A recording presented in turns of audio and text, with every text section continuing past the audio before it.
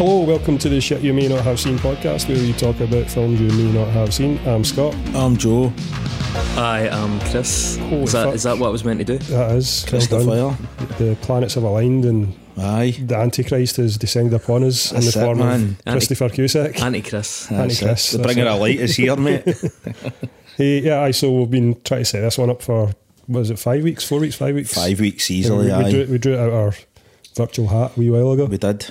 And it's God Bless America from 2011. The most hilarious ringtone ever. Just text PIG. We have a press that just gives them a free pass. The boys were caught after setting the homeless man on fire. Coming up on Tough Girls.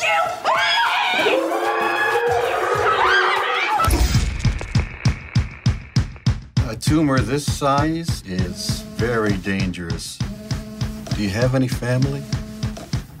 Oh, gotta take this. My name is Chloe. I live in Virginia Beach, and everyone loves me because I'm so pretty. I wanted an Escalade! This is the biggest day of my life, and I'm doing all the work! Hey, creepy. Isn't the schoolgirl thing a little played out? Don't move and don't make a sound. If you want the car, just take it. My parents got me the wrong one anyways. Yeah, that's a tragedy. Did you just kill Chloe? Awesome.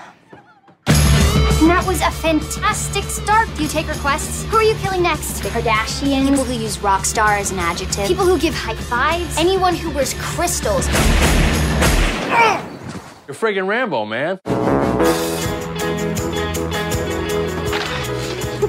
What are you looking at, old man? I'm recording this. Thanks for not talking during the feature. Thanks for turning off your cell phone. You're welcome. Why have a civilization if we're no longer interested in being civilized? Hey, buddy, what's wrong? A lot of crazy people out there. I only want to kill people who deserve to die. Frank, What? this is more fun than killing yourself, right?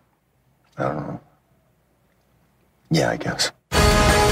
I know it's not normal to want to kill, but I am no longer normal. Really gotta take both those spots? Yeah. This is the best day ever! Wheeling out the Bobcat Goldthwait guy. Yeah. Like, on the podcast twice. 100% Bobcat. We should just have you just do Bobcat's every biggest single fan. one of his films, man. Yeah, I think I'm being typecast. I think that's what it is. We'll put them all in there, and every time we come up, we'll get you in. Of course, man. You can give Makes us sense. the lowdown on how good they are or how bad. Well, this is true. Yeah, so I was on here talking about World's Greatest Dad prior, and I got all my kind of like preamble about Bobcat himself out of the road, so I feel I can spend less time on that. Last time on Bobcat, more time on just on the film. on the film. That's good. So this film came out in 2011, written and directed by Goldthwait again. Can I ask, see when you guys are putting your lists together, because I didn't suggest this. I mean, I said that I liked this. You brought it up. Aye. I brought it up. Who suggested this? Who put this on your lists? You. Alright, you so, did. so you guys pursued this. Because we spoke about it on the last one. We put it on the list. So you were intrigued. Oh, aye, absolutely. Because that World's Greatest Dad was fucking brilliant. I loved it. Yeah. Good. So did any of my other ones got on that list? Yeah, I don't think I've mentioned any other No, ones. there was a document. There was one of the documentaries. The documentary. Yeah, we've never done a doc. Maybe we should. We should maybe do one. Yeah. That was that really fucking grim one you were talking about, man? Yeah, that's not going to be a cheery week. I mean, that's actually a double documentary, and I don't know what one's the most miserable. I mean, it's maybe the best documentary I've ever seen, but it's not a fun time. So you're probably right to go with this one. We're kind of in a bit of misery here. So. Shooting wings. Aye, we're definitely into misery here, comic mate. relief. Fuck's sake. What was that other one we did? The ultra miserable one, in a glass cage. Yeah, that was. You seen that? Have you seen that? You know what? I've not seen it, but I've sort of seen it by proxy because my pal Vicky has told me so much about how traumatic it is. It's wild. It's proper wild, isn't it? She's trying to get me to watch Salo. And, 1,000 Days of Sodom. Yeah. That's meant to be fucking grim as well, man. Aye, totally. I'm up for that. That's got to make you some special sandwiches. Special sandwiches? That'll make more sense once you've seen it. Nah, okay. I can imagine what's on these special sandwiches, man. I'm not actually, into you know it, man. what? I'm willing to bet you probably can. Is it that bad? Aye, so God Bless America. The it's a social commentary film, I guess. Kind of. Yeah. I would say It's so. a satire. It's Satire, a pitch yeah. black comedy satire. Yeah. As you said, 2011, 105 minutes. Which, going back to this film, I think it's again a bit like World's Greatest Dad, maybe about 10 minutes too long. Aye. Just because of the type of film it is. Yeah, I'd agree. In saying that, again, like World's Greatest Dad, I'm not entirely sure where I'd make those cuts, but yeah, it just seems just a little bit overlong. So I've written the pitch black satirical killer road movie, right? Because it is a kind of road movie. It's got, absolutely, yeah. It's like a twee indie version of Natural Born Killers. yeah, so that'll come up. There's a few different comparisons. Stars Joel Murray and Tara Lynn Barr. He's a middle-aged man who thinks he has terminal cancer, and she's a sociopathic teenage girl. They both go on a killing spree together to purge awful people after bonding over their disgust about modern US popular culture. Apparently, Bobcat Goldthwait wrote the script as for his wife's Christmas. Yeah, I've seen that. Yeah, It's a fucking strange relationship that must be. It is. He's described it as, quote, a violent movie about kindness. Let's be honest, right? This film is sort of again a proxy for Bobcat Goldthwait's feelings. Totally. Like, I mean, and he's clearly his wife's feelings as well. It doesn't. It's not subtle about what it's trying to say. Mm-hmm. No. I saw a couple of interviews. He did an interview at South by Southwest one year where he said that he'd been particularly disturbed at the trend around who's the next Charlie Sheen, who's the next person that's publicly fallen apart, and that's all we're going to discuss. I think he described them as non-versations. Clearly he's just a guy that's dismayed at the level of popular discourse and where people gravitate in popular culture. He did make comment that he'd considered, well, not that he'd considered, but this film was in place of, let's say, a documentary that would have tried to address the same issue but just wouldn't have had anything like the appeal or the insight. There's something about comedy, something about satire in particular. I'm sure we can think of multiple examples where you are able to say a lot of the same things, but you're able to do it in a way that somehow gets past people's boredom reflex and their resistance. You can get in there because of the enjoyment, and then maybe the ideas simmer away and people start to reflect on them a little bit. So this film enabled them to do that. But it's very much him speaking at points. Oh, absolutely. Right. Having a good mump, It was released as video on demand a month prior to theatres. Prior to it? Aye, in 2011, so... in terms of the theatre performance, I'm not really sure. Its box office was tiny. It was something like 123,000 it did. Yeah, but this was like an early experiment in that, the kind of dual release type thing. Yeah, does this work? And I'm sure they've refined that approach in the interim. As I said, key cast, that guy Joel Murray is the brother of Bill Murray. I didn't realise. The main guy? The main guy, brother of Bill Murray. Holy shit. He's been in Mad Men, he's been in that US version of Shameless. Also, by the way, he's the brother of Brian Doyle Murray. That's the senior brother, the elder brother of the family. Or it was in Caddyshack and all that type of shit. Caddyshack, he's in Scrooged, he's in 16 Candles. He plays Jack Ruby in JFK. Right, so he does, like Oliver Stone. Groundhog Day as well, he's in that. Is he? That would make sense, aye.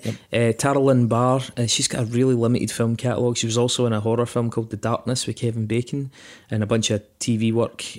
She was actually nominated for Best Performance Leading Actress at the Young Artist Awards for this film. Right.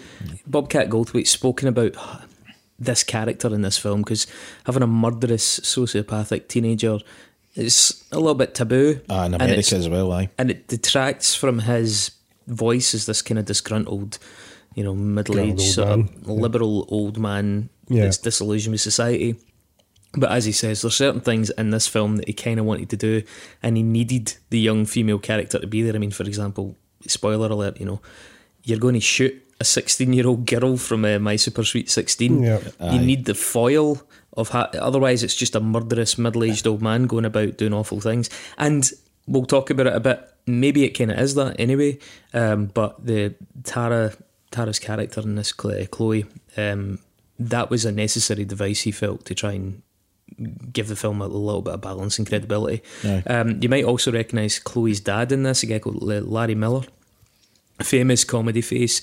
He was in Pretty Woman, he was in Best in Show, he was in Suburban Commando, that classic. He was in Third Rock from the Sun and 10 Things I Hate About You. He's a really familiar looking guy.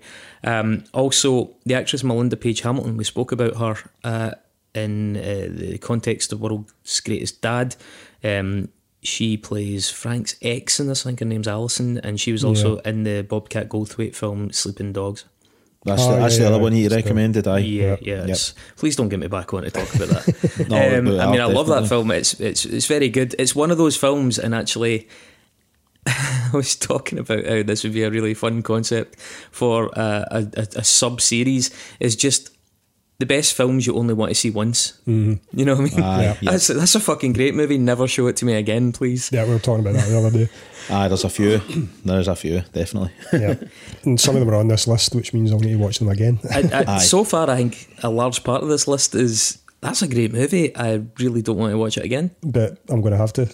And unfortunately, knowing how we usually work, I'll need to watch it 3 or 4 times before we actually get into the content. Exactly. I kind of felt that way about Kill List. So you guys talking about it, I was like, will I rewatch it? No, I don't. I don't think it's got rewatchability. Enjoying those feelings, no.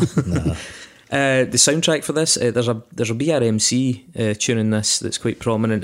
Black Rebel Motorcycle Club, who were kind of like, I mean, this is maybe just past their peak, but they were still, relatively recognisable. The soundtrack also features a whole bunch of Alice Cooper, and the film actually mentions him quite a bit. I think it mentions Alice Cooper as being the first person to break gender dress norms in music. Which is nonsense. Which is actually not true, because Bowie was before that. Bowie was before that, but in the film they also mentioned that Bowie came after them.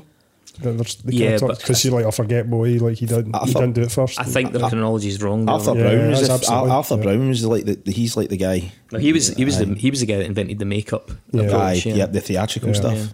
There was definitely people before Alice Cooper. Oh, aye, absolutely, aye. I mean, you mentioned Natural Born Killers. There's loads of inspirations from cinema that you can find. The plot actually about a terminally ill man shooting rude people is maybe inspired by a short story called To All the Rude People. This is by a writer called Jack Ritchie in 1961, but I think more importantly it was published in an anthology by Alfred Hitchcock called Not for the Nervous. And then the film's also considered by some people, and I've not seen Bobcat Goldthwait explicitly say this, but I mean it seems awfully close to be a coincidence. A 1998 British comedy called Parting Shots. In that film, the character Harry Sterndale, played by Chris Rea, by the way. Chris Rea, always going home for Christmas. He learns he's dying of cancer and decides to go vigilante by shooting dead all those who've made his life a misery, and then later discovers, didn't have cancer at all. Yeah, I read the synopsis for that and I was like, that's very close for Bobcat Goldthwait. And could he not just played his music to them instead? They'd have killed himself, man. Yeah, that surely is a form of cancer. Brain cancer, definitely. Chris Rea gives you cancer. Heard it here first, folks. The character of Tara, she's inspired by Liza Minnelli character, I believe, from a film called Sterile Cuckoo. Bobcat Goldthwait said this in an interview, and apparently Liza Minnelli was really young at the time, but she plays this totally mental teenager in a film going way back early in her career, and he said he just absolutely loved that character and wanted an opportunity to try and recreate someone like that. And I think Tara, thinking on the character, does seem she seems like a theatre kid just in her performance. It's almost kind of cartoony. Yeah, quite. Yeah, she also seemed older. I don't know how old she was when she was in this role. I mean, she seemed older than a teenager. I'm not sure, but I know that she did say that she had to run it by her parents to do it. Right. Her parents were really big fans of the film. They loved the script. They loved the messaging in it. They obviously knew it was a bit close to the bone, but they were really on board with it. But, I mean, she can't have been... it wasn't like she wasn't Luke Perry, she wasn't in her 40s, 30-year-old playing a 17-year-old. No. Some genre nods. Obviously, a really, really apparent one is Falling Down, the Joel Schumacher film. Totally. Yeah, I mean, that just seems like a prime candidate for this film, this podcast, man. Classic as well, man. Bonnie and Clyde would be one. I mean, that's the road movie part, and they embrace that quite a bit in this. Wild at Heart. Aye, definitely. David Lynch film with Nicolas Cage and Laura Dern. and it's got some of that madcap energy as well at points. When Frank is buying the AK-47, the dealer describes it as, quote, the very best there is, when you absolutely positively got to kill every motherfucker in the room except no substitutes, which is obviously Samuel L. Jackson's quote from Jackie Brown, the start of it, and also during the teddy bear scene in this, the target practice scene, I think it is, there's a subtle nod to True Romance. Is it in the background music? I can't remember. There was something there that nodded to True Romance, and also Roxy wears Elvis glasses, again similar to True Romance. There's there was Pulp Fiction points in it as well. They reminded me of Honey Bunny and Pumpkin. Aye, totally. Even at one point, Frank is dressed like Tim Roth in Pulp Fiction. He's got the white t-shirt and the Hawaiian shirt, and his hair's kind of combed over the side. Point, actually. I just thought he looks like him, like that character. That's right. And there's the diner scene as well, where the two of them are sitting opposite each other in the diner, and they're dressed kind of similar to those characters. Could have been coincidence, but I don't know. You never know, considering all the other references in the film. Here's one that you might not have picked up on. During the news of the theatre shooting, so they do a theatre shooting basically, and during the news of that, along the bottom of the screen you can read about Libyan terrorists and their foiled attempt at obtaining plutonium bars, which is a nod to Back to the Future. There's, I mean, I'm sure you'd want to go beat for beat in this. That's maybe... we don't need him. Not necessarily. We can talk around it. Just talk through the film. And maybe it's worth somewhat going beat for beat and then coming back to the next bit, because we do need to start at the very beginning though, because that opening needs spoken about. Yeah, so that's one of the absolute. That was basically the reason I watched this in the first place. I was reading a list of like indie cinema's most shocking moments, and it just had like a whole bunch of like pull out sections, you know, and this was like this opening gambit from this film, like, wow, what the fuck.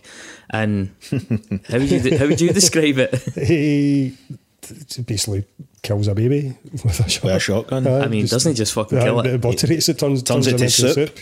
Yeah, so there's basically, he's in bed, and we've all been there in that situation. You're lying and you can hear your neighbours next door just being noisy, ignorant fuckers, and you do think about, I wish I had a shotgun to deal with this. Exactly, except in this one he goes in and he takes it out in the baby, or rather the woman cowardly, like she holds the baby up as a shield, and he's just like, well, fuck it then, and he shoots it. That's exactly what it is, a shield. Explodes all over her. Yeah, like the gore is off the hook at this point. Yeah, but the get out is clearly that he's fantasizing. It's like a kind of, he's smiling to himself as this is just a sort of waking dream that he's having. But this is all part, like the reason it's so punishing is because he's actually meant to have a brain tumour at this point, or he thinks he does. Or, well, no, he doesn't. At this point he doesn't. He's severe having headaches. And then he's like, right, I'm going to have to go to the doctor. But before he does that, it gives you a little bit of context in his life. It cuts to like his routine in the morning. So things like, there's like in the background you see like Tucker Carlson-esque TV shows. You see TV shows like Dumb Butts, I think it is, which is basically Jackass, Tough Girls, things like that. There's an American Superstars thing, which plays a big part in this, where you've got, you know, the panel from like one of these talent shows, like X Factor, where you've got an English arrogant guy, clearly meant to be Simon Cowell, Latina, which would be Paula Abdul, the black judge in that. I'd never watched American Man, I don't know who that was meant to be. Lamar or something like that. No, was it one of the Jacksons? Was it Tito Jackson? Tito, maybe. Something to do with the Jacksons, I think. Anyway, so there's a parallel to that, and actually I think there's a radio show mocking testicular cancer at some point when he's in the car as well. That bit's fucking brilliant. There's stuff mocking quote retards, and there's I think there's a comment about some girl gets molested, so they give her backstage passes. So it's just this cascade of really bewildering societal shit that is just piled on at the start, and as well as this guy having this constant headache. His daughter is just a brat. You know, he phones his ex-partner, his ex-wife, who's getting remarried, or she lets him know she's getting remarried to a guy called Brad. His daughter is just an absolute little shit. He goes into work, and I think he gives a book to his colleague, like the receptionist in the place. He gives her a loan of a book because it's clearly something they've been talking about, and it ends up she reports him for harassment despite happily taking this book. In the office itself, you know, everybody's got the same jokes, everybody's watching the same rerun of their American Superstars, like X Factor clip from the night before when some boy got sort of humiliated. He fantasises about shooting his colleagues as well. He has what I would say a really good monologue dialogue, I suppose, with his jock idiot colleague. And the speeches in this film are somewhat OTT. They're kind of clumsy. I mean, they're written in they're a lecturing sort of galloping fucking tirade, but they're very eloquent and they're not really tweaked to sound conversational. No, it's clearly rambling. I think it's clearly Bobcat Goldthwait speaking to you, the audience. I think it's like a rambling guy. Yeah. And I think that the only thing is Joel Murray struggles to make them sound anything other than arsey. Because they're not tweaked to sound conversational. Yep. Because they're not adjusted. They're overly verbose and you can hear them kind of tripping over the dialogue there. And I don't quite think they got that right. I think it would have been good to have some sort of device in the film that made those speeches more apparently... smoother, aye. Well, either change the dialogue to make it more conversational or somehow use some kind of treatment of the scene to make it obvious that it's almost not really happening, you know. It's like it's like the fantasy at the beginning. Yeah, kind of it played slightly different from the rest of the film. Exactly, like it's an idealised version of what he would say, because that's exactly what it is. Like that's clearly been workshopped until it's like a perfectly watertight tirade, but that's not how we speak. And I think that's one of the points. I like it, but it trips the film up. It doesn't quite get that bit totally right. But I mean, the content of the speech is really entertaining, and I think the director obviously knows it's OTT. There's a quote in it: "American superstars, i.e. X Factor, is the new Colosseum," talking about the decline of civilization, fall of the Roman Empire. And that's when you do, as you said, you really realise that this is Bobcat talking directly to the audience. This film is an excuse for him to fucking rant, or to maybe rant on the behalf of his wife as well, from the sounds of it.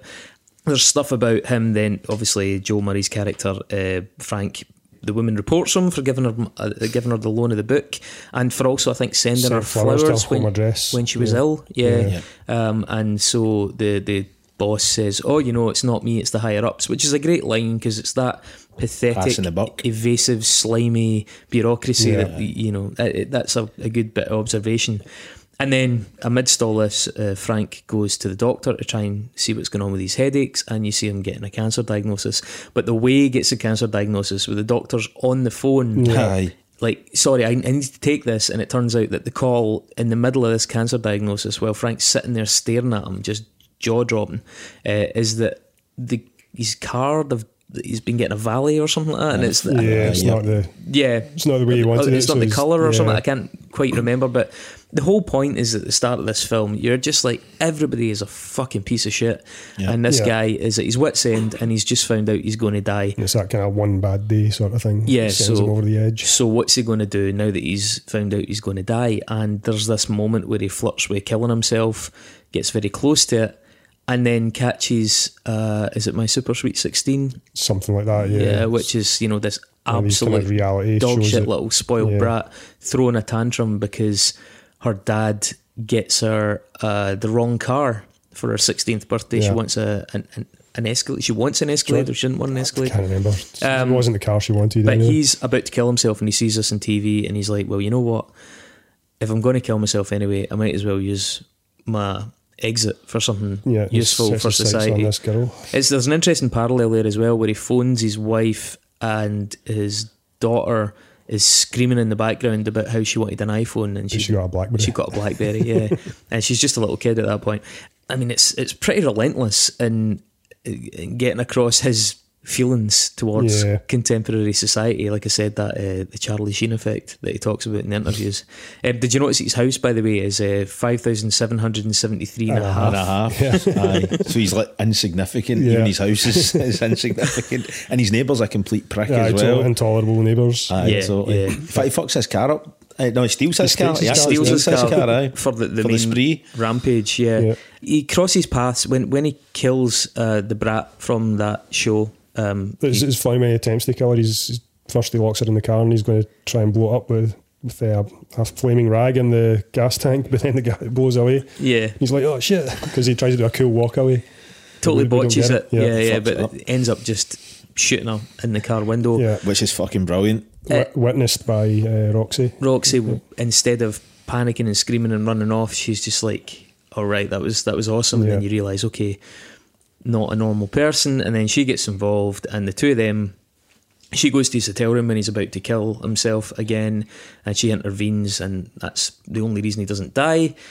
Ends up blethering to him about, I want to do this with you, like we can actually achieve something with this. And he ends up taking it on board. Right, you'll work that bit out. I think at this point though, one thing that really occurred to me was that Roxy doesn't seem like a very real character at that point. I think it's very much a device, and it's something that Bobcat Goldthwait does a lot, where he doesn't try and put too much realism in his films. He's quite happy to do things that are very OTT if they serve his purposes. I think he gets away with more by doing that as well. Do you know what I mean? It's the extreme stuff that happens in his films. Do you know what I mean? The cartoon violence. Do you know what I mean? From reality. If it was more based in the characters were more realistic, it would be harder to do those things. Do you know what I mean? Well, I'd think anyway. Do you know what I mean? Yeah, she's fucking irritating a lot of the time. I mean, he refers to her as Goodnight Juno, and I think there's references to Juno as well. Yeah. Another thing that's quite important in it is finding the balance to keep him as even though he's on a murderous rampage and he's just shot a 16-year-old girl, they're very, very careful not to let there be any sexual tension on his part. Like all of his responses to anything that Roxy says that's even vaguely suggestive are very sort of like shutting it down. Yep, totally. That's a weird moral trade when you think about the context of the film. Yeah. I mean, there is one point where she's straight up asking, do you find me attractive? I found that uncomfortable actually, but obviously it's deliberate. The way he handles it, he's like, I'm not even getting a conversation with a teenager about that, you know. Yeah, and she also then says to him though, which is good because it's not a fourth wall break, but it's something of a fourth wall break in terms of the logic. She says, you can kill a teenager but not fuck one, which is really putting the nail on the head as regards the hypocrisy of this film, or one of the hypocrisies of this film, and showing that Bobcat Goldthwait is quite happy to engage in hypocrisies when they serve a purpose. Yeah. It's a bad faith thing that people use against him, is to assume that he doesn't know that when they want to be critical of his films. We'll talk about a couple of the critical responses to this movie, and how I think they were sort of maybe not deliberately, misreading it, but perhaps deliberately misreading it because they just wanted to dig it. Right, and he is quite willing to put in over-the-top characters because that's a feature, not a bug. And he is quite willing to have his own characters call out the totally inconsistent morality of his films because he just likes fucking with society in that sense. He just likes looking at the weird, uncomfortable observations. I mean, it's like Sleeping Dogs. It's like, this is just weird and uncomfortable. We've made an entire film about a really weird, uncomfortable thing. And it's the same in World's Greatest Dad. It's the same in a lot of his stuff. Yep. He likes making us a bit... He wants you to squirm. Uneasy, and likes just putting in front of us our own inconsistencies, and that's what he's doing on purpose. It's not a fault. I mean, whether you like it or not is another thing, but it's definitely not an accident. There's digs at Woody Allen in this. There's a bit of the dialogue where they get a bit wordy. I think there's a point where he's screaming the word, where they squeeze in the word erudite, and it's just not. The dialogue hasn't been workshopped enough. Right. For me, it's like... Kind of reminds me of Kevin... You know the way Kevin Smith's dialogue can be? I've literally got... This is Kevin Smith-say. Dante does that a lot in too much. It's very... it's no natural. It doesn't come across it's very much the written word spoken aloud rather than a conversation. Nobody's that fucking witty or that intelligent, you know what I mean? On the spot. Do you know what I mean? As you say, it's like a big thing in Kevin Smith, and I kind of wonder if maybe... Kevin Smith and Bobcat Goldthwait, do you think they refuse to let their actors and actresses alter? Ad-lib sort of thing? I think Kevin Smith used to be like that. I don't think he's quite the same these days. Yeah, but that's why his films completely fucking suck. Yeah, but I know back in the days of when he did Clerks, like he was very much stick to the fucking script. Because if you were reading that, I think you would be like, Kevin, I'm really struggling with this. I can't make this work. Yeah. And can we adjust it or something? Like, no, it's meant to be like that. He's spoken about working his actors like puppets. It's too stylized, isn't it, for me? Yeah. Aye. I don't know, I kind of like that sometimes. As long as it's not every character. Yeah. Sometimes it gets like every character like Kevin Smith. In this film, there's a weird tone in the film where it's somewhat realistic, but also it's doing that thing as well where it's very stylised. Aye, totally. Aye. And I think the tone clashes a little bit, which is what you're mentioning, Chris, with totally. the dialogue. I mean, there's moments when it's in the midst of the flow of the film where it just simply doesn't work, and then there's moments where there's a kind of monologue happening, like the one at his work early on, where I think they could have treated it slightly different and made it seem almost like a kind of, I mean, within his own head sort of thing. Yeah, just to show it was idealised, that maybe actually when he was speaking, he wasn't speaking as eloquently as that, but that's how it was in his mind. I get that. You know, the same effect. We mentioned there's a theatre shooting in it. They see this documentary called The Graves of Mile High, which, by the way, is not going to be a million miles away from the documentary I'm talking about doing with you guys. So, fucking hell, man. And the kids in the cinema, or most of them, laugh, which leads to them getting shot. Mostly, there's one girl who they let away with. They thank her for not speaking and not switching off her mobile being phone. Courteous, we talked about earlier, and they talked about Juno. She's the author of Juno, Diablo Cody, is described as the only stripper with too much self-esteem by Roxy's character. I think there's a bit in it that's quite iconic where they shoot a guy for taking up 2 parking spaces, and I kind of think that that's a weird inflection point in terms of your sympathy for the story, because it's at what point do you stop killing folk? A parking space, kill them for that. The lines become blurred. Do you think they actually sat with a bit of paper before they did this film and just wrote down noisy neighbours? That's one thing you would kill somebody for, taking a parking space, and just bulletin points, and then just built the story around about that. I mean, if we were being as petty as that, I don't know about you guys, I would go for folk that get their car exhausts souped up. Yeah, racers for sure, and people that chew loudly as well, make too much noise when doing anything, fucking in the gym, fucking eating. I don't even understand how the car exhaust thing is fucking allowed. I mean, there's no benefit at all. Societally, it is a complete negative across the board. Terrorises fucking pets. It's deeply unpleasant. It's actually physically painful if it pops in the way by you. Like, that is absolutely, to me, the thing that, you should be killed for. In the context of this film, that is the one I'd be like, just fucking gunning they fuckers down. But I think the guy getting killed for the parking space, or the double parking space in this, is the point where it kind of jumps the shark in terms of being able to sympathise with their rampage. I mean, okay, he shoots a 16-year-old girl, that's fucking ridiculous. But she's a wee cunt though. She's also used at that point in the film to embody that sort of cultural decay. You know, that 16-year-old girl character, she's on TV, she's creating actual societal harm in the world of this film. You know, and so there's that kind of figurative thing going on there, and there's like a figurative thing that goes on with some of the other killings, you know, the cinema, the cruelty of the young laughing at the My Lai massacre and things like that, or My Lai. But I think when it gets to the point where they're just killing people for parking badly, you're like, right. But I mean, don't get me wrong, I don't think that's not deliberate. I think Bobcat Goldthwait again is now saying, right, you've enjoyed what these people are doing, and now you're actually going to have to start being a bad person for supporting what they're doing, because they've crossed a line now to just settle in petty grievances with fucking capital punishment. They're just taking out their own kind of bloodlust, and then they're using it as an excuse just to fucking kill. He still attempts a couple of kind of moral justifications. I mean, for example, the racist gun seller has to also be a total anti-Semite. You know, it's almost like he needs to make that character absolutely reprehensible to justify killing him, because just being a gun seller, that's not enough, despite the fact that he killed a 16-year-old girl for being a brat. You know, so there are some odd inconsistencies. There's a mention of Robin Williams, by the way, he's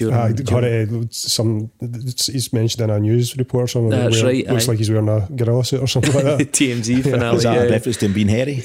Maybe. And just talking about that kind of moral inconsistency and the hypocrisy and the kind of eye-rolling sort of weird place the film ends up thematically by the end, again, I think somewhat on purpose, he says to the security staff as he's shooting them on the set, we've lost our kindness. Yeah. And again, that's a very Bobcat Goldthwait thing, which is to do something that you're able to dismiss. Be like, what? How, we're meant to like this character? Well, are you meant to like this character by the end of the film? I don't know if you are. I don't know if you're ever really meant to like Roxy. I'm not completely sure. I think at points you're meant to, but I think, again, people are guilty of underestimating Bobcat Goldthwait, and this is one of the reasons I would go to bat for the guy, because I really like his ambiguity. I love the fact that he doesn't consider himself some like overly virtuous person. I think he just likes people being faced with their own imperfection, including himself. Yep. And he lets all his characters occupy these really uncomfortable spaces. They're not even anti-heroes, they're just these really messy, complicated people who at some points in the movie you like them, you know, a bit like Robin Williams, and then other points in the movie you're like, that's fucking pathetic. That's just people in general though, isn't it? And that's what I think is part of his genius. That's one of the reasons I've been such an advocate for him over the years in general, not just when I'm in your house. But Police Academy, but he's brilliant in that. I actually saw that a couple of nights ago. So good, man. Number 2, man. So good, fucking man. hell. Then he ends up teaming up with Sweet Pea. With the gangs. That's fucking great. See, when you see him being interviewed, or you hear him being interviewed, right, he's quite hesitant. He does that, and you're kind of waiting for him to I wish he would, man.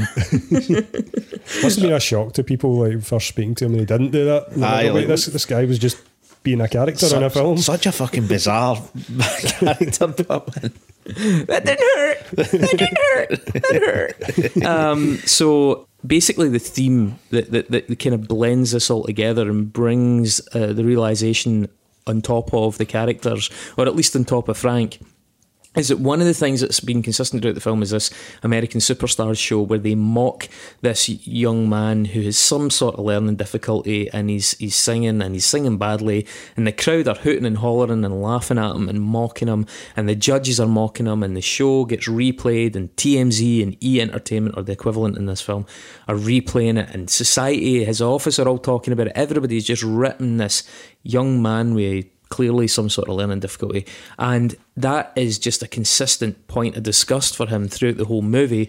And the movie culminates in him going to the set and trying to exact revenge on the judges, trying to defend this young guy who's back on the show, and, you know, shooting the judges, like opening fire on the security staff that try and stop him and things, and being like, trying to explain to them why what they're doing is so horrendous. And the judges do sort of, there is an element of them, oh yeah, you're right, this is horrendous, but we're just sort of doing it because we get paid.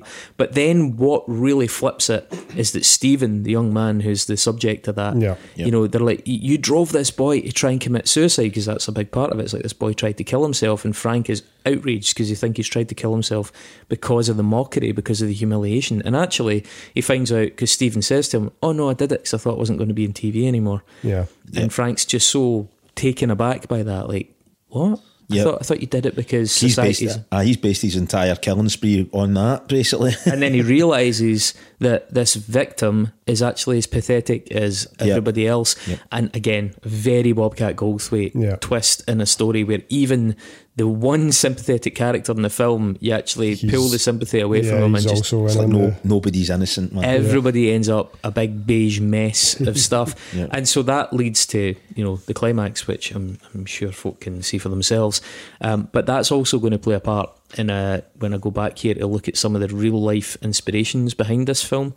But yeah, as we said, it's clearly a conduit for Bobcat Goldthwait's own frustrations. It must have been very cathartic to just go through that list of things that piss him off. And it's entertaining. He's made a comment in some interviews, you know, people were like, it's absolutely appalling that you did this, you know, you shooting young girls that in cars, and all these kind of like hang-ups that you have. Like, what if we did this? You know, this is like conservatives, largely, you know, conservative media who were appalled at this and knew he's obviously a kind of outspoken liberal, and they're like, well, what if we made films like this about, you know, liberal people that we don't like, virtue signaling people, and we just kill them? And Bobcat Goldthwait's response was, I would rather you made a film than actually, you know, went on shooting sprees, because that's the thing, like the conservative groups in America go on actual shooting sprees, go and shoot up actual high schools, go and these far right groups that are of these very certain specific mindsets.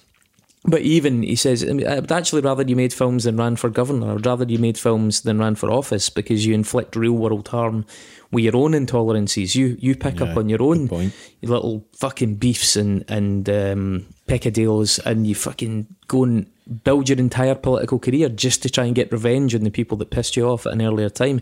I mean, Marjorie Taylor Greene and people like that, that's exactly what they did with their careers. And so he's got a point there, and he does embrace how petty his enterprise is in making this film, and he's like, yeah, I did it to feel better, and I did it so a lot of people watching this film would, because I knew they would agree with me and they would feel better, and actually it's quite cathartic, but actually they're not going out and shooting up a school. Aye. So I mean, that's an interesting approach. I mean, I suppose he would probably very much refute the notion that this film inspires that kind of behaviour. Yeah, no, absolutely. Do you think as well, like, just the whole, you know, the moral thing you were saying, you know, things that really, really affect, you know, piss him off. I found myself, and probably we're kind of all around about the same age. Do you think there's a drop-off point in people's age groups where they won't understand what he's trying to say? Because I completely understand where he's coming from with all the stuff he's doing, you know what I mean? Because I think we came for the time before mobile phones and, like you were saying, reality TV shows and all that type of shit. So we knew what the world was like before that, so we can almost look at that and go, right, I get where he's going with that, but I think there's, like, if you showed that to somebody now in their 20s, they wouldn't get the same thing from it. I don't think because of what I was just saying, do you know what I mean? I don't think they have that, you know, that insight to what it was like before people were having the piss taken out of them live on television, do you know what I mean? Because that's just became the norm now, do you know what I mean? There is a wee bit of that in this, I guess, when he's speaking to the jock, his jock co-worker, who's totally in on all that stuff and thinks it's hilarious, and he's... and I think at one point he just says, "Oh, you just don't get it." Aye, there you go. Aye. It does reflect a little bit on the generation gap. Yeah, totally. But I think there's multiple lines that it's kind of straddling in that sense. One would be that, yeah, there is no doubt that, I mean, let's take UK culture for example, that there was a point where decorum and being a bit more reserved was more prized, and TV that you get now, what's that fucking TV show where people just, the screen comes up and you just judge men and women and their genitalia before you go on a date with them? Yeah, the Channel 4 show. Fucking serious? That's a show? Yeah.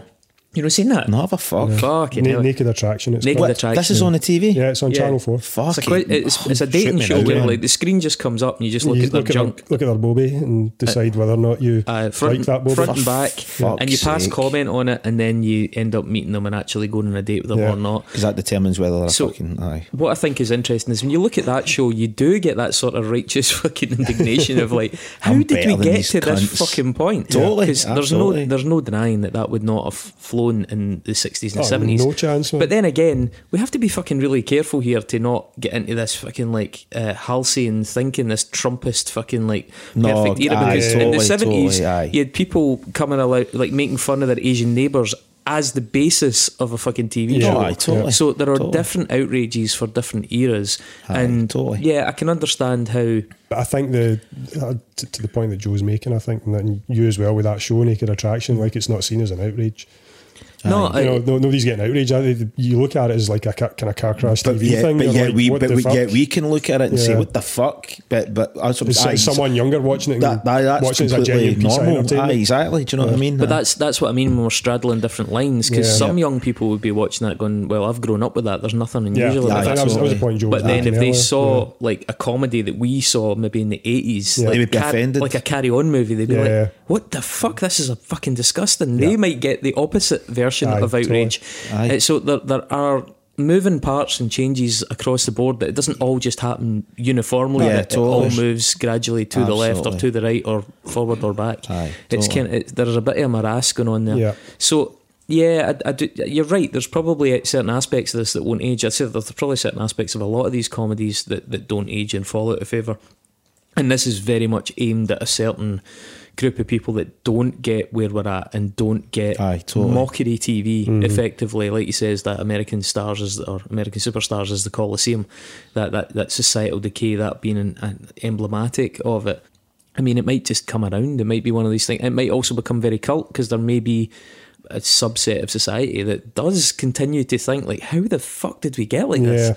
And therefore it acquires, you're right, maybe the TikTok, Instagram generation doesn't get it, but you know, maybe the fringes of it do, that just there will be people, do not connect to that. There will be people definitely that will see that and go, right, that's fucked. There's got to be. But I think it's you're desensitized now. I mean, I think you were talking about kind of, 70s, 80s, 90s. The first programme I actually remember thinking, right, that's fucked and it's exploiting people, was The Word. Remember the Word back in the 90s? Yeah. That for me was when I started to see television starting to change towards this sort of thing. Famously having people eating shit sandwiches. Aye. Do you remember Eurotrash? Yeah, that was the same. That was the same time. The wee penguin man, like just mocking this like demented old guy that used to cut about Paris. Fucked. And then obviously you had like the red light zone and all these kind of things happening, and you did have a lot of like really edgy TV starting to peek through, and it was controversial at the time. Yeah, totally. The Word especially. I think there's a couple of real life scenarios or real life inspirations perhaps for this that I wanted to draw attention to. Okay, the first one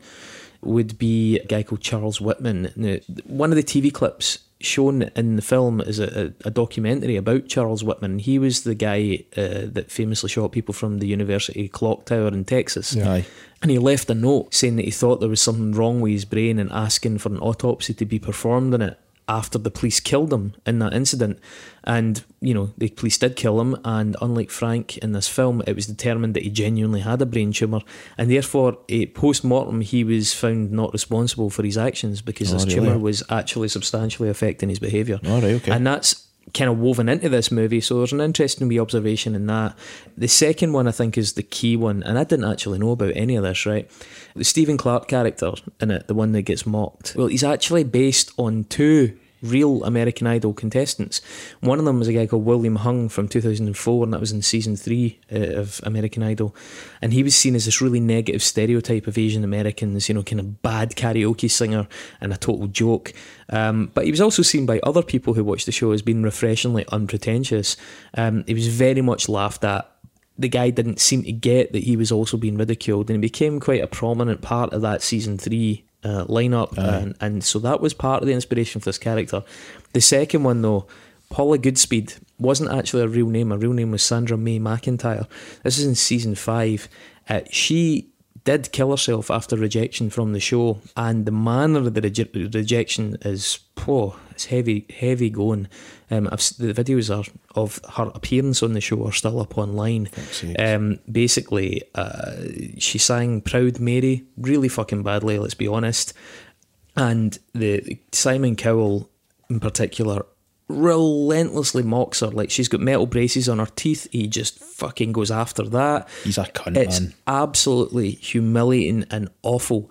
And I mean, like, a lot of people rip into Simon Cowell and you're like, oh, he's just one of these TV bad guys, he's a horrible but cunt, actually when you see what he did in the context of that show, it is fucking awful. It's character assassinating people. It's horrible. This woman wasn't right in the first place. Her name is Sandra Mae McIntyre. She changed it to Paula Goodspeed because she was obsessed with Paula Abdul, and she'd actually been sort of cautioned from stalking Paula Abdul, and Paula Abdul had objected to the show producers because she found out this woman was coming on the show, or her team did, and they were like, we don't really feel comfortable with her being on the show, and the producers were like, no, this will be great, bring this crackpot on the show. I'm putting words in their mouth, but bring this crackpot on the show. I suspect it probably went something like that. Yeah, that'll be good telly. And I mean, she fucking named herself after her. Well, the thing is, when she killed herself, she fucking killed herself on Paula Abdul's front lawn. What? After the humiliation on this TV show. I knew about the story. I didn't realise that's where she did it though. Yeah, she killed herself in front of Paula Abdul's house. It's wild. Took a drug overdose on the front lawn. It's fucking terrible. And that is fucking heavy duty. And see, when you read that, like, the level of disgust that wells up in you, you start to get a little bit closer to where Frank's at in this film, and 100%. You start to get a little bit closer to what Bobcat Goldthwait and his wife are saying through this script. That absolute moral outrage. I challenge you to go and watch what Simon Cowell says to that woman and watch her reaction, knowing that 48 hours later she was on a fucking slab. And I bet he doesn't give a fuck. Yeah, I mean, the show itself went into like serious fucking what would you call it? Circle the wagons, fucking protection mode after that. But it is horrific. It brings up that whole thing about about shows like this, kind of reality shows, having a duty of care to the people that they're putting on the show. Like there was the recent one where, who was it? Your man that was on in the mornings, Jeremy Kyle. He's another one. Recently it was taken off air because somebody killed themselves. Aye. because there was no duty of care to the people that they were bringing on and basically exploiting. Oh, totally. Then when they're done, they're like, right, okay, off you go, that's fine. But and the head of these people, they've just been and they've got to go back to where they come from, and they're going to get fucking ridiculed even further. Do you know what I mean? It's horrible. Now, as I said, the critical reactions to this film were fairly mixed. The performance at the box office was poor, but then again, they had done that video on demand thing a month prior, which is like an odd move. NPR, for example, they said of it that Goldthwait's hardly the first filmmaker of his boomer generation to go after cultural decline. And they drew attention to John Waters, and they also mentioned, he did the film Serial Mom, which has a bit of that in it, and they also mentioned Falling Down by Joel Schumacher. Like Frank, Goldthwait despises not just the reductive stupidity of the lesser echelon of reality TV, but its escalating cruelty and incivility. I think Bobcat Goldthwait had defended it against the middle-aged women who hated it, talking about that kind of Christian mom type person, and that was when he said that quote about, I'd rather you made these kind of films in response than you actually, had a gun culture and went out shooting kids. The NPR review did say there's an underlying sweetness and ethical urgency to Goldthwait's work, no matter how hairy the action gets. Frank may be a crusader for civility, but Goldthwait won't let us forget that his cleansing operation is a logical extension of precisely the brutality he seeks to avenge. And I think, they're picking up in a kind way on the fact that Bobcat Goldthwait deliberately throws his characters to the dogs, like deliberately says, well, these were sympathetic and now they're absolutely not sympathetic anymore. Make of that what you will. Other reviews weren't quite so kind. Roger Ebert, I think Roger Ebert might actually have been the one that wrote this review, he was still alive at the time. He gave it 2 stars. And I actually don't mind this review. He doesn't like it as much as I do, clearly, but he says the first half hour or so of Bobcat Goldthwait's God Bless America promises so much more than the film is finally able to deliver. Here is a film that begins with merciless comic savagery and descends into merely merciless savagery. He also says, but whoa, what an opening. I think the film does okay, given what it's attempting to do. I think it does it quite well, actually, but I do agree that to some extent it starts with a lot more of a focused, incisive narrative and purposefully degrades these characters by, in this case he's saying it merely merciless savagery by the end. But again, I'm saying I think that's sort of on purpose. He points out that the film doesn't name Westboro Baptist Church. Now, there's a kind of religious... There's a group in it that are holding the signs up. There's a group in it, exactly. God hates fags signs and stuff. I think he's suggesting is that it's a wee bit of shitebaggery because it doesn't mention Westboro Baptist Church, but it does specifically name Diablo Cody. And it's like, right, well, you're either going to name people or you're not going to name people. Go in full or don't go in at all. Don't fucking chicken out. Can get that. He Roger Ebert, or whoever was reviewing it for Roger Ebert, thinks it's all especially effective because of Joel Murray's performance. He makes Frank a decent, level-headed, respectable man and not an obvious comedy type. He's also smart and articulate. So articulate indeed that sometimes he sounds like a combination of Al Franken, Rachel Maddow, and the I'm mad as hell speech in Network. And actually, when the Network thing comparison comes up a lot, because there is a lot of that social outrage from born of slight mental illness or fragmenting mental state. And it concludes what he has created, i.e. Bobcat Goldthwait, in the name of comic social commentary, is an amoral movie about 2 psychopaths killing people they believe deserve to die. I see what Goldthwait is trying to do and agree with many of his complaints about our society, but finally it becomes impossible to laugh. So Ebert is one of these people that the film has teetered on the edge of acceptability in terms of that moral line that it tries to walk, and for him it's just fallen to the wrong side of it. And I get that, because people are going to have a different level, a different gauge, and for me it manages it just, and I think it manages it just because I think I have faith as a fan of the director and his other work that he knows that his characters become fairly abhorrent, but I don't know if Roger Ebert's given him that grace, and probably a couple of really bad ones. By the way, this guy Brian Eggert, he writes for Deep Focus Review, he gave it 3.5 out of 4, drew parallels with Network. This is a pretty good one actually, sorry. He brought up Bonnie and Clyde, Taxi Driver, Natural Born Killers, Jackie Brown. He is one of these people that is kind of on my side about Goldthwait's stance. On the flip of that, Spectrum Culture, and I just couldn't get my fucking head around this. First of all, their review gave it 1.75 out of 5. What? Which is 7 out of 20, or maybe 3.5 out of 10, or maybe 0.875 out of 2.5. Right. Depending on how you want to fix your fucking rating system, guys. That is absolutely ridiculous. Shocking. He says, has its crooked heart in the right place. Too bad it's so inept that it can't do anything about it. It says, writer-director Bobcat Goldthwait has never been one for subtlety, but his last film, World's Greatest Dad, gave Robin Williams his best role in years. It's really difficult to care when these characters are just as obnoxious as the Bible bangers and assholes they are shooting. Well, again, I kind of think that's sort of the point. Yeah, it's kind of, aye. And this is one of those reviews where I'm sort of like, I don't know if it's willful or not, but they're misreading the intention of the film by the end. There is a key quote here, though. It says, so are Frank and Roxy actually any better than the people they kill? I'm not sure, and I'm not sure that Goldthwait knows that either. Well, funnily enough, I do agree with that, because I think that's what Goldthwait likes doing. Yeah, I think he likes blurring the lines. Yeah, putting in so much ambiguity that by the end of it, even he's like, are they good? I don't know.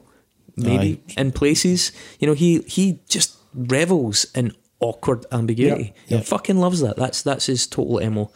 So I guess my response to that would be, I think, as I said, he fucking revels in ambiguity.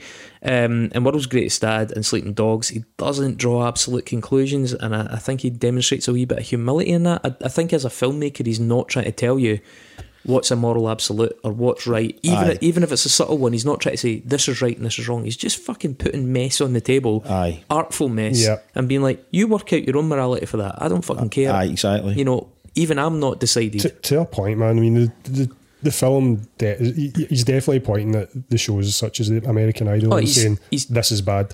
He's absolutely clear about that, but I think he's very unclear about whether or not he approves in any way of any of these. I mean, he almost certainly doesn't approve of any of the violent responses, but what I mean is, even as characters in a fictional world, I think he's like, is that admirable? Probably not. But I'm just going to fucking do it because it's entertaining and it raises a point. I mean, he releases a conversation into the world, not a conclusion, would be the way I would probably put it. I think he knows that a lot of us agree with the ire that he also feels towards many of the targets, but I suspect he's conflicted about his own feelings on the matter. I just think people that have criticised it in some cases have either willfully or not missed the point of how much he's happy to watch his characters' likeability disintegrate towards the end of a film. He is just that guy, and if you aren't familiar with his work, or you're maybe just not on the same wavelength as him, I can see why you wouldn't like that. But this is not a movie for everybody. Do you know what I mean? You get that in World's Greatest Dad as well. Like you're on board with Robin Williams' character to start with, and then eventually by the end you're like, and because he's pointing out that there's no absolute in anything. Do you know what I mean? Not one person's all good. We've all got good and bad in us. Do you know what I mean? It's just that line that blurs. You know what I mean? I think it's just the thing is in the climate of filmmaking and TV, I'd imagine, and probably books as well, we're much more used to directors and writers giving us more absolutes.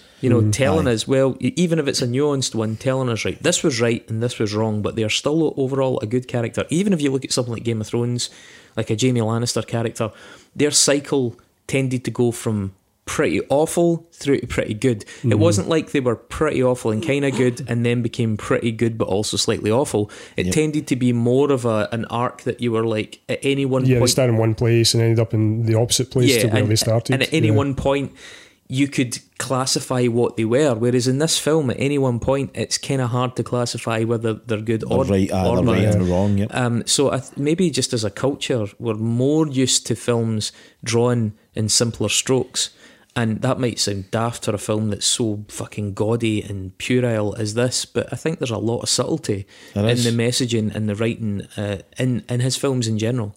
I think people who are not a fan of them will deride me for saying that. They'll be like, it's just a fucking idiot that does mad films about people wanking dugs and fucking shooting folk in cars and like blowing up babies and stuff like that. You're like, well, on the surface, yes. Well, this is the thing. So his own ambiguity applies to him because he is that. You're right. He absolutely is a guy that made a film about a woman getting a dog a blowy, right? But he's also a guy. That isn't the actual story, really, of the film. Do you know what I mean? That's just to get you in. That gets you in the door, so then he can slip his message in there. Nothing gets me in the door like a dog getting a blowy. Nothing. Absolutely nothing. There's places in the world you pay good money for that. I know somebody that actually wanked a dog, man. So I mean, that's fucking, and you know him as well. And I don't even need to tell you who it is. I think I know. I just want to say to the audience, that's not me they're talking about. No, it's no Chris, no. But I think he uses... Maybe that's his job. Maybe he's a vet. Dog wanker. A breeder. He's just a fucking horrible bastard. On a different note, I think back to the film, I think he just uses really extreme visuals to kind of shock you, but it's all, he's like smashing you over the head with it to get your attention, but then there's the underlying message of the film, do you know what I mean? And it's just whether you can, as the viewer, you're able to see that nuance in the film, do you know what I mean? Because a lot of folk, like you're saying, are just got to go, it's a fucking mad film, guys killing babies and shit like that. But no, it's not really about that. It's like you're saying, or we've been saying, it's about the social... Society's just fucking crumbling, do you know what I mean? And what we find entertaining now is actually just fucking base level shit, like laughing at people with disabilities and exploiting people for whatever fucking reason, whether it's fucking cultural or whatever. What's kind of interesting is that laughing at people with disabilities is actually very much off the menu for this particular generation. Aye. It might cycle back around. It was very much on the menu for like the 1970s, for example, but it's completely... inadmittable. You can have a dating show where you look at folks fucking arseholes, but you cannot laugh at somebody in a wheelchair. Yeah. So there is a kind of shifting. Yeah. It's like it's like fashionable to be offended by this. This is the season, but it's going to be something completely different next year. Do you know what I mean? And that's can only last for so long. I think that one thing that does occur to me, and this would be my kind of parting thought on it, right, is that regardless of where you're coming at with this film, you know that whole thing about how people are not really... You don't get people to judge a criminal if they were the person that was sinned against, right? You're relying on an objectivity and an impartial jury and all that kind of thing, right? And people watch this film and they're full of fucking... all these like very objective concerns and reservations about it, okay? But then...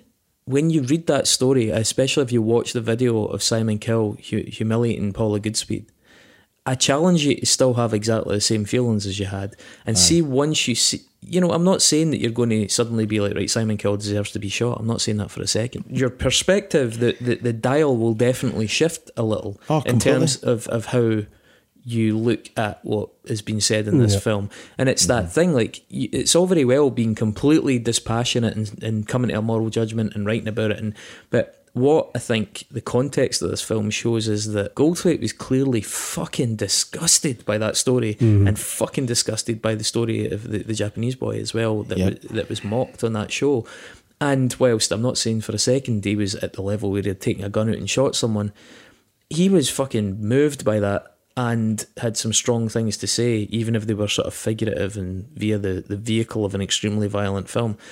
I just, I would like folk who are going to weigh it up to watch that performance. That seems a terrible thing to say, but that was a real person. To give context to what Goldthwait's saying in this film. That was a real person, and that mockery, that cruelty, that fucking part of our society doesn't come at no cost. No matter how much we might want to pretend it's just a bit of fun. Why do you hate X Factor? It's just a bit of fun. Well, I'm not saying that everybody goes in X Factor is fucking killing themselves on people's front gardens. But there's consequences. But someone did. Yeah. Aye. We have fucking rewarded those people fabulously for that.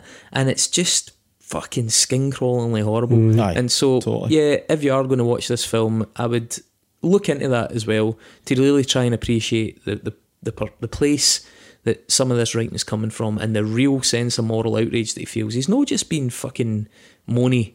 He's actually deeply fucking moved by a pretty horrific thing. Yeah. Aye, no, totally.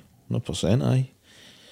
Hey, aye, so that was the film. Shall we just go into our ratings? We have a simpler rating system, Chris, than your... Aye, we don't have people any... on the spectrum. 1.75. 1.765. Like pi out of 6.5. I rate your film out of pi. I've been reading about fractals recently. I could 40 decimal points. It's in 6.5 timing. I enjoyed the film. I didn't enjoy it as much as World's Greatest Dad. I don't think it's as watertight as that. And it lacks the charisma of Robin Williams. Yeah, absolutely. It does, aye, totally. The much missed Robin Williams. I felt it sagged a lot in the middle. You're saying where you could lose some time on it. There's probably around the point where they sort of get into the paedophile chat a little bit. They meet that guy in the diner. Yeah. And around there, it felt that the film slowed. Not that I'd lost interest, but it definitely... I wasn't as into it. I think they kind of lost where the message is a wee bit.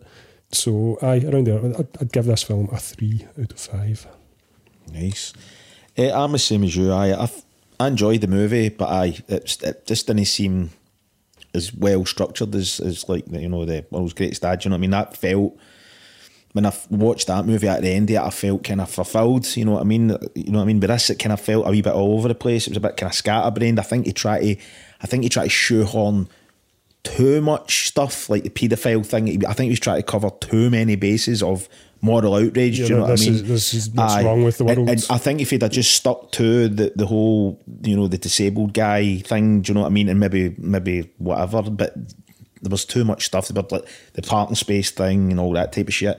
Just felt like that kind of. There was a lot of throwaway scenes in it. I think if he'd have made like a short film, I think it would have been much more. It would have been more impactful, I think. Do you know what I mean? Because he wouldn't have had all this other shit forced into it. Sort of Men in Black type, 82 minutes. Yeah, that kind of thing. Something like that. But I enjoyed it. And the opening scene, the opening scene was. Yeah, it definitely grabbed you with that opening. I mean, it's a bit of a fucking genius marketing move. Totally. Because that made a lot of lists. Absolutely. 100%. Into certain, I mean, it's played for laughs, obviously. Yeah. But to a certain person, that is an absolutely horrific thing. That's a turn off. That's a turn off the fucking movie. Totally. Do you know what I mean? It's a video nasty. If you're a certain disposition, you're not going to be down with the rest of that film. Isn't it amazing how that simple device of making them fantasize about that makes it almost passable when it's ultimately exactly the same fucking thing. It totally is, man. Totally is. A 3's maybe too much, but 2.5 seems fucking too little. It's very average. I think it's very average. I would say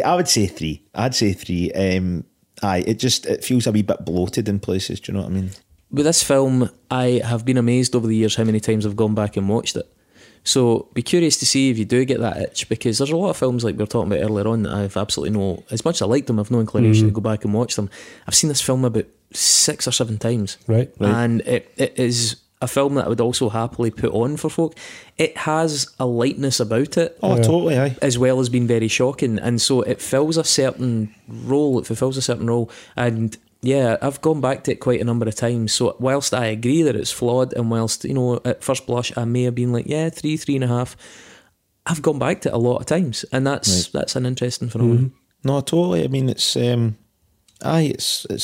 There's definitely enough in it that you could go back and watch it again. Do you know what I mean? It's no completely devoid of fucking messages and shit that you can really stuff you can take for you can, but I don't know, I probably would watch it again. Do you know what I mean? It's definitely entertaining. It's got an entertaining value. One thing worth noting when you're watching it as well is that Bobcat Goldthwait loves working with his friends. He says that he makes films partly as an excuse to work and hang out with his friends. For example, Joel Murray, who he's been friends with for a long, long time. Yep. I think Tara was the only person that auditioned for a role, a main role in this. Everybody else was just invited because they were pals with his. And so there's a real sense of fun that goes through it. Yeah, you get that vibe from. I mean, having only seen 2 of his films, what some of you said there, light yet shocking, and I think that lightness comes from a group of friends getting together just to make something. You know, it's in the film. Just the actual process. There's none of that Coppola ordeal going on here, man. These people are having a really nice time. It's almost like a kind of like a theatre group or something like that, full of friends. Do you know what I mean? Just doing what they do for a laugh. Shooting babies. Yeah, shooting babies. Shooting babies, man. Aye, fucking right. Excellent. Thanks for having me on, guys. Yeah, no, thanks for coming. Cheers again, mate. Enjoy. Punt anything, your podcast, Unsung Podcast? Unsung Podcast, unsungpod.net or whatever fucking app that you use. Tell us about music. We talk about a lot of different music. We've got an episode coming up on Playola, which is the fucking racket that has sprung up around pay for, listing on playlists, and how that's feeding the Swedish Mafia, believe it or not. The fucking Swedish Mafia? The Swedish Mafia picked up on this, yeah. I mean, Payola historically was a thing that the Mafia picked up on, but now the Swedish Mafia are in on the Spotify fake playlist game. So, those ads you get like £15 and we'll get you fucking 10,000 listens and all that shit. It's a load of shit. So that's going to some pretty interesting places. And yeah, we just finished a 3-part fucking show on pulling the trigger on Nirvana, which, I mean, as a kid, very much not unsung. Yeah, very much not unsung, but that was kind of the point of the show, and we talked about incesticide and how it's this hodgepodge fucking collection of things that in a lot of ways gives a much more honest picture of the band than the things that they're better known for. It was interesting. I did listen to the 3 episodes and it was interesting. You took a different angle to Nirvana, I think. Which, and you speak about that on the podcast, how you didn't just want to retread. I mean, the world doesn't need another. Yeah, totally. Fucking here's the history of Nirvana. No, it was good stuff, man. Yeah, thanks. Yeah. So that's out every week, and there's bonus stuff, and people can go and check that out. Cool, and come back and see us again. Yeah, get me on for something that's not Bobcat Goldthwait. Yeah, we'll see what comes up. I will get you on the list is long, else, man. The list is long and grim, man. I told you I've got a pile of DVDs in my house. I have this fucking tick where I go and collect secondhand DVDs of everything that I like. So I got this fucking giant wall of them. Send me some of the suggestions. I'll just send you a photo of my pile. I will just pick them at random. I don't know if I want a photo of your pile, Chris. No, that's my photo of my piles. Piles. Finesse. Aye, thanks for coming on. Our next film will be that one we drew last week. Death to Smoochie. Death to Smoochie, yeah. So that'll be the film we'll do next week. You know what? I've not seen that. Robin Williams is in it. Yeah, I remember it, and it was a film that I considered watching a number of times, and I just was never ever in the zone for it. Spoilers, man. I think you'd love it. Aye. Now we're talking about that. Very kind of similar to that kind of stuff we've been talking about there. Bobcat. I obviously not as extreme, but it's definitely got that wacky kind of vibe to it. But worth a watch, man. Cool. That's us next week then. Nice one. Yeah, cheers. Cheers, man.